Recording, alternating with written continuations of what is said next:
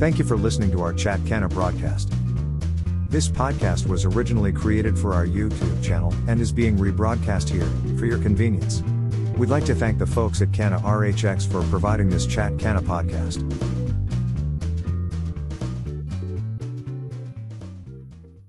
And good morning, everyone. It is October the 19th, and I'm telling you, frost on the pumpkins this morning. It's as cold as it's been this year, at least after this summer. When we count this year, we don't think about last winter because that was so long ago. Look who's with us today, Veronica from Prairie Products down at Fargo. Good morning. Good morning. How art thou? I'm good. It's a good day at Prairie Products today. A good new day. The doors are open and product is flowing in. Yeah, it is. It's time for us to, work with the people that are done drying and ready to come on in. Fantastic. So what's the feeling? What are you getting from the growers? Good year, regular year? Can't be a bad year like last year felt. I mean, it's got to be way above that. And then how much more above that? I think really good year for a lot of the people I've talked to. But there are challenges still. I mean, for first year growers, maybe they were challenged with how am I doing everything, right? What are the choices I'm making? Seed, starts, with that, what kind of additions that I've been making to the soil, pests, everything. I think every region faces different challenges, from water to pests to not enough water. Everything. And it's yeah. If anything, this year was an interesting year for water, at least in the Grand Forks area, because it's not like when I was a kid, and even when you were you're a generation behind me, we got those spring rains, and it was almost like too much rain. The ditches would get full, but the ground was saturated. And then we got enough rains to kind of carry us through into what the different crops needed to get harvested. And it's like those spring rains for years now just don't seem to come. We get a couple of big rains through in the summer, but it's not like the old days when we could just count on getting those 3-day soakers. Usually they fell right on opening of fishing. I remember it was like, really, God? Really? You got all these days around here and you do it right on the opening of fish? Dad would always go, no. We take it. It comes. We take it. We're happy. Doesn't matter if it's raining when we're out in the boat. That's okay. That's all right. He always was appreciative of, he never ever complained about what God was giving us for the weather, because he had lived through enough times when it wasn't so good.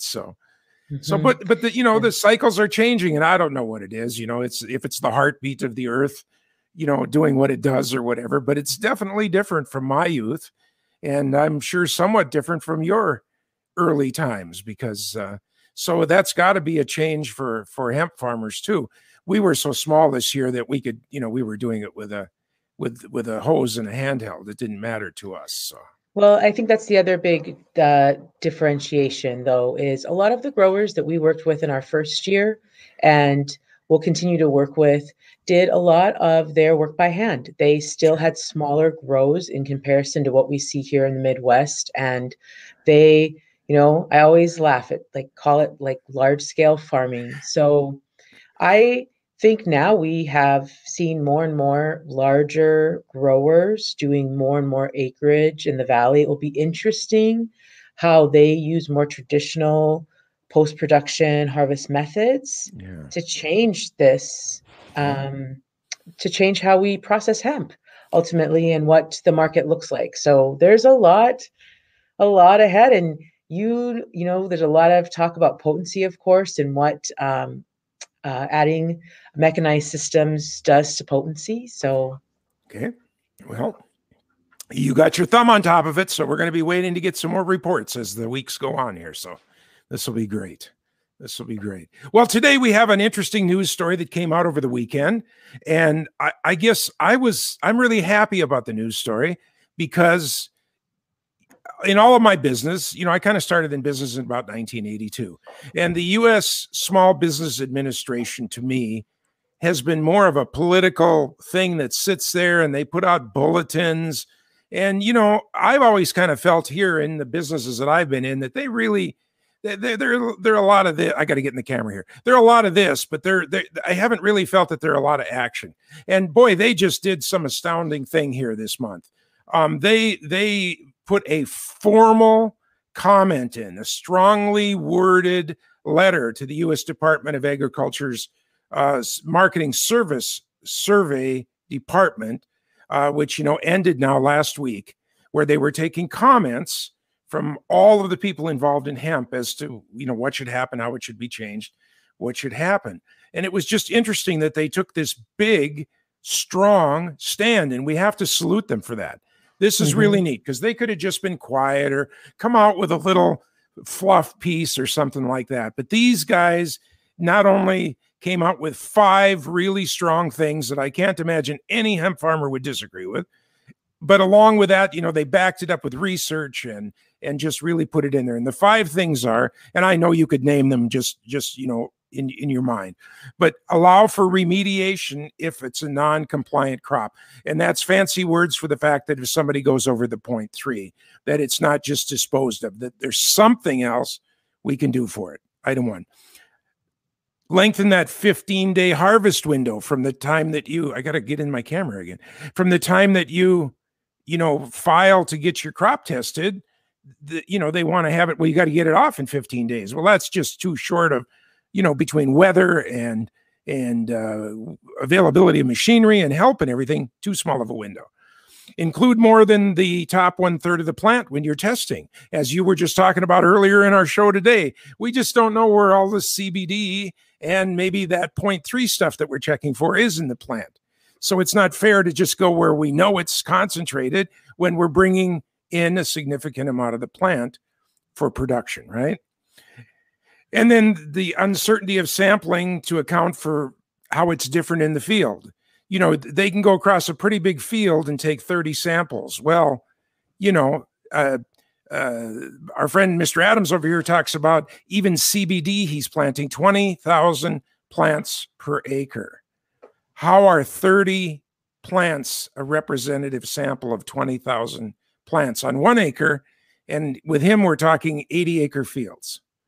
So they're saying that it's not a big enough, fair enough sample. And the last thing is, of course, that requirement that the testing has to go to the, 14 registered USDA Drug Enforcement Administration laboratories.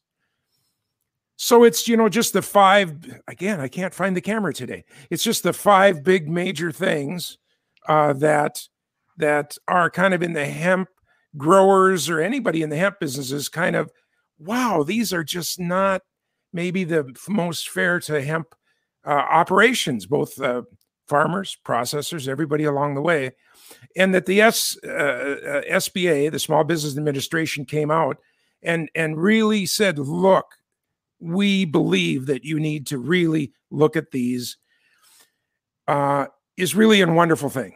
And I mean, anybody that has anything to do with them, that talks to them, that interacts with them in any kind of a way, should send a message up the line saying thank you. You know, this is, you stood up and you did something, and we appreciate it, because this is more than just, like I said, like my experience with them over the years has been kind of more of a PR, gentle, go with the wind. And they really did this. And they didn't have to do this. I'm sure that some people were disappointed that they did it, and they did it for the hemp industry. And there's a new wind, and it's really great. And that's kind of where we wanted to go today, and just say that's what's happening. So your SBA, when I was a kid, there was, it was during the Vietnam War, and there was ads out, sleep well tonight, your National Guard is on duty. That was, those were ads and stuff. And it's like, well, we can sleep a little better tonight, because I think the SBA is, they got their pulse, they got their thumbs on the pulse, and I'm real happy for them. And now we got to get a few more on, but this is just baby steps. It's just baby steps. So it is, but it's still ally building and really good allies to have.